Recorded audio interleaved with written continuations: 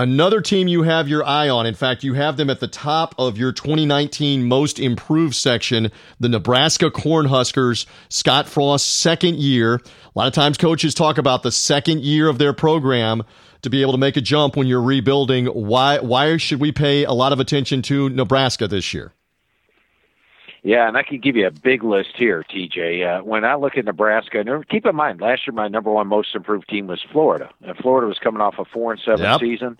They finished number 7 in the country last year. So I'm expecting similar things out of Nebraska. Now, when Scott Frost took over, he did not step into a good situation. They were a pass-happy offense under Mike Riley.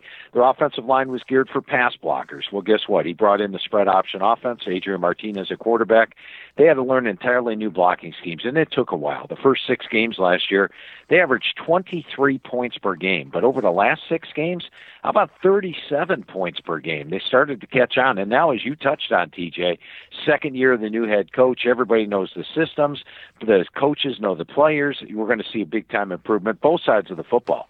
Then the schedule. The schedule gets a lot easier this year. Michigan drops off the schedule. Michigan State drops off the schedule. In fact, out of the Big Ten East, they avoid Michigan, Michigan State, and Penn State. The only one of the big boys they play is Ohio State. And last year, even in a 4-8 season, they went into Columbus and only lost to Ohio State by 5. This year, they get Ohio State at home. Now, the Big Ten West is a wide-open conference. Any one of 6 teams can win it. But their 3 toughest competitors are probably Wisconsin, Iowa, and then last year's champ, Northwestern. Guess what? They get all 3 teams at home this year. I could paint a scenario where Nebraska goes from 4-8 up to double-digit wins. I've got them winning the Big Ten West this year, and I think you will see a vastly improved Nebraska team. They're my number one most improved team in the country.